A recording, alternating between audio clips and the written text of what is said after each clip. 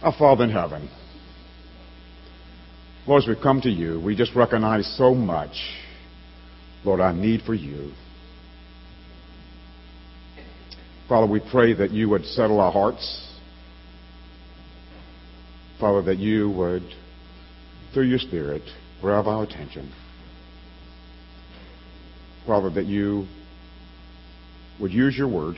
Father, that I would step aside and allow you to speak through me.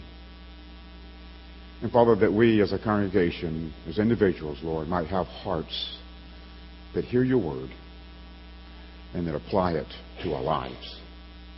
We thank you, Father, for this book of Ephesians that we're going through and all that we're learning. We pray, Father, today that your word would impact our hearts. We pray this in Jesus' name. Amen. I'll close make a statement about who we are. I'm not talking about the fashions today when you see commercials and they talk about, you got to have this, you got to have that. But close make a statement. I'm sure that if you've been at the airport or if you've been downtown at the train station or wherever, if you're like me, I find myself watching people and just day to day, if I see young girls with plaid skirts on, I think Catholic school. Maybe Christian school. If I see people in scrubs, I think medical field. If I see people and I have been with staff and friends and we're riding around in the city and we see these sharp-looking people, these dark black suits on, maybe some shades on, and someone would undoubtedly say, Mafia? Maybe, may not be. When I see orange jumpsuits, I think back to when I was growing up and there used to be black and white striped jumpsuits. I think prison. Today, we don't wear orange jumpsuits to work. I don't wear an orange jumpsuit when I go to Humboldt Park to jog. Even prisoners, when they're released, don't wear orange jumpsuits. They issued a new set of clothing. I just thought, sometimes at the airport, I'll see these sharp-looking guys with a nice suit on, and I look down at their feet, and they're wearing these really nice cowboy boots. They may have a Texas-style hat. I know. They're from Texas. Well, in spiritual terms, this is what Ephesians 4 has been teaching us. Last week, Pastor Eric talked about the fact that we're new creations in Christ and that we're to put off the old self, the old clothes, and that we're to be renewed in our minds and put on new set of clothing, a new self. Put off the old.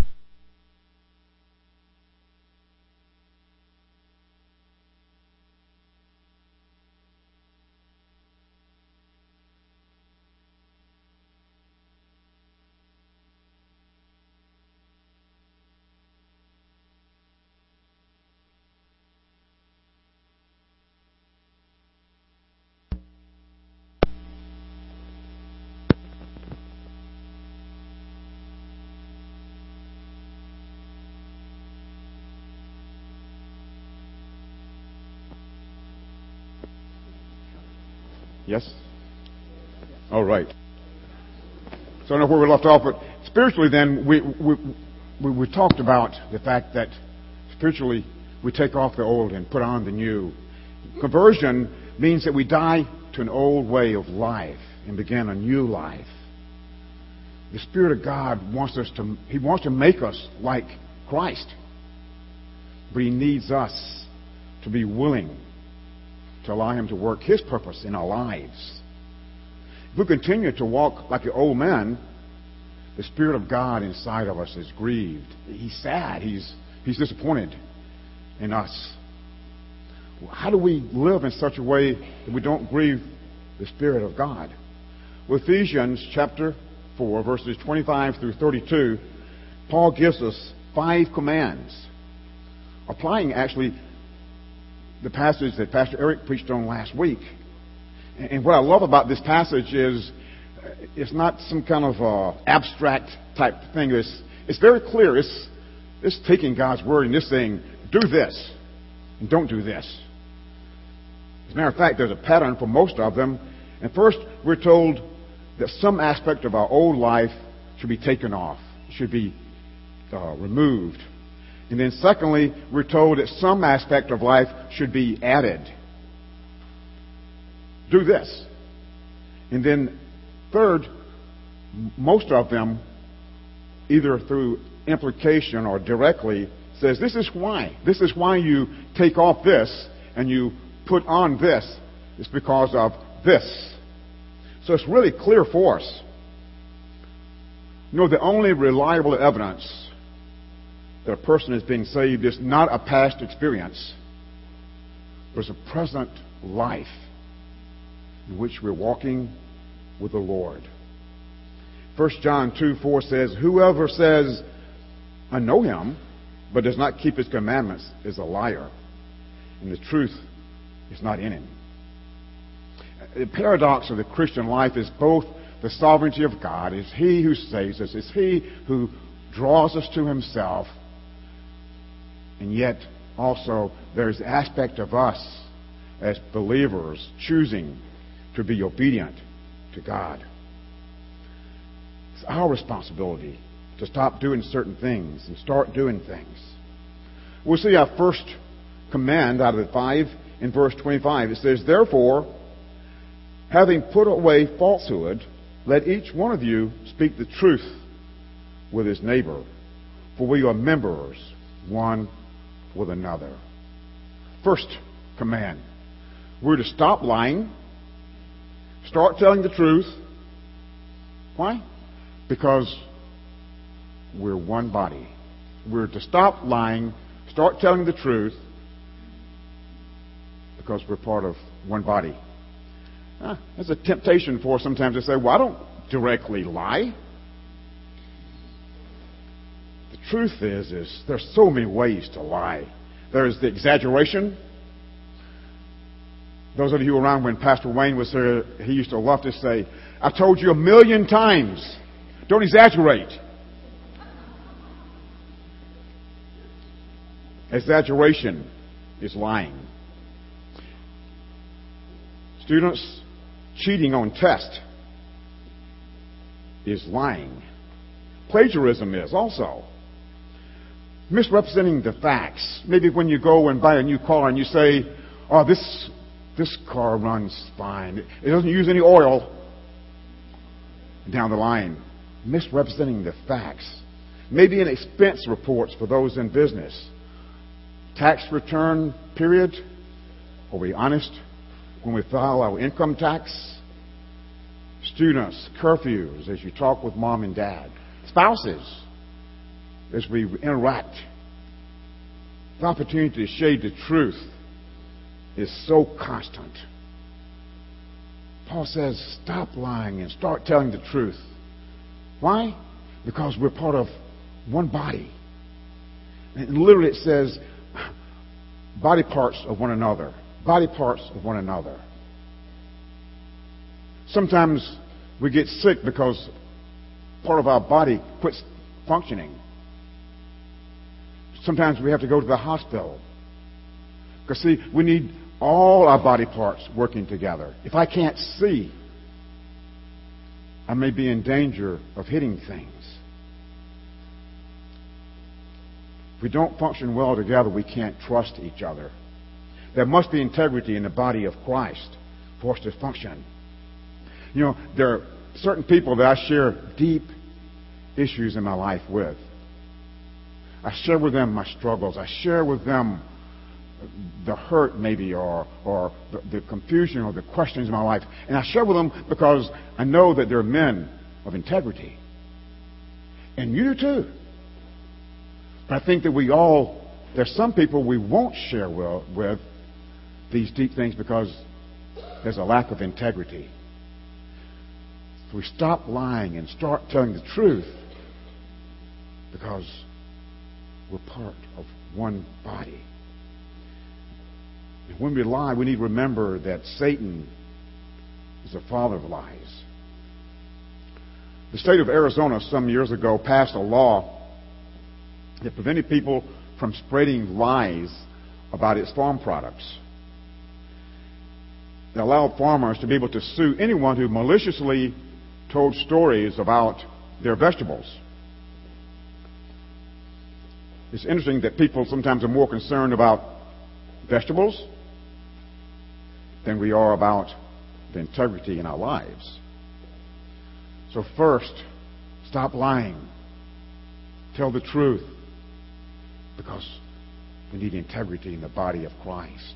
Second command, we see in verses 26 and 27.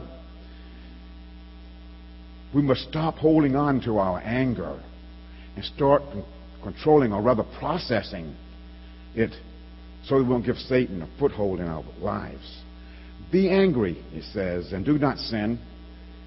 Do not let the sun go down on your anger, and give no opportunity for Satan. Note the passage doesn't say, don't be angry. Paul was careful to say, in your anger, do not sin. Because I believe that God's word is clear that sometimes we should be angry. When there is injustice, when we see sex trafficking taking place around the world, we should be angry. When we see someone mistreated, we should be angry. When we see abortion taking place, we should be angry. But there's a way to process that and to deal with it.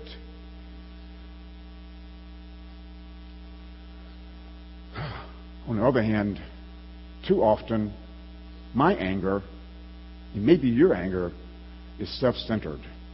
It's self-defense. It's all about me.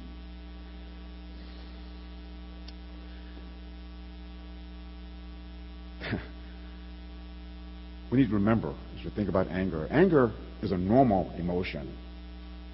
It's a normal emotion. It's just learning how to deal with it. We all are familiar with the passage where Jesus Christ cleared the temple. And he was angry, but he dealt with it in a righteous way. Second, anger is like a warning light. If you drive, sometimes that red light comes on. It's a warning, and it says, watch out. Check out something in your car. We can keep driving our car. And if the oil is gone, trouble, right? Anger is like a warning light saying you need to deal with something in your life. How well do you and I process that anger in our lives? Third, anger can cause harm. James 1:19 and 20 says, let everyone be quick to hear and slow to speak and slow to anger, for the anger of man does not produce the righteousness of God. We'll be slow to speak, slow to anger, because our anger does not produce the righteousness of God. I think back to last year. If you remember, there were some heavy downfalls of rain. And in our house, basement, where we have our bedrooms, we had 8 inches twice. And we were up all night. Boy, when the second time came in, I knew what happened the week before. And I yelled at Zach. And immediately, I knew I was wrong. I'd hurt him. I was wrong. And I had to stop and say, Zach, I'm sorry. Last week we were up all night long. And I know what's going to happen tonight. Forgive me. That happens in our lives. I'm not proud of it, but that's the truth. Anger can harm. Fourth, anger must be resolved. Anger is not meant to be long-lived. If we allow anger to remain, that idea of revenge comes in. Years ago, when my house was being worked on and the contractor kind of left me with an open house, there was times that I just kind of allowed in my mind what I could do to this man. And continually I had to go back, Lord, you're in control. Help me to be obedient to you. Even righteous anger, if we allow it to, can move toward revenge. How many of us have seen on TV or just in person, sometimes pro-life people at rallies, sometimes instead of being gentle and loving, sometimes they can be angry and bitter. That's not what God wants. God wants us to process it and to forgive. Romans 12:17 says, don't repay evil for evil. Never avenge yourselves, but leave it to the wrath of God. Why be concerned on holding on to anger? Because harbored bitterness gives opportunity to Satan. And when we open the door for Satan, the door is wide open. It's so interesting. Over the years, as I've counseled with people in different cases with different men and couples, so often something happens and somebody backslides if it's in the area of pornography or if it's sexual infidelity or whatever it is. And I asked them a question. I said, what happened before you did what you did? Sometimes they're quickly able to say, this happened, I got angry. You see, anger leaves the door open to Satan. 2 Corinthians 2:11, Paul is talking about forgiving, and he says that we're to forgive because we don't want to be outwitted by Satan. For we are not ignorant of his schemes, his designs. Satan wants to use our anger. He wants us to feel pity. He wants us to feel sorry for ourselves. He wants us to feel like we've been mistreated. And then in turn, we begin saying to ourselves, I deserve this. Remember, unresolved anger opens the door for Satan. Jack was unfaithful to his wife. He still places the blame totally on his wife for his infidelity.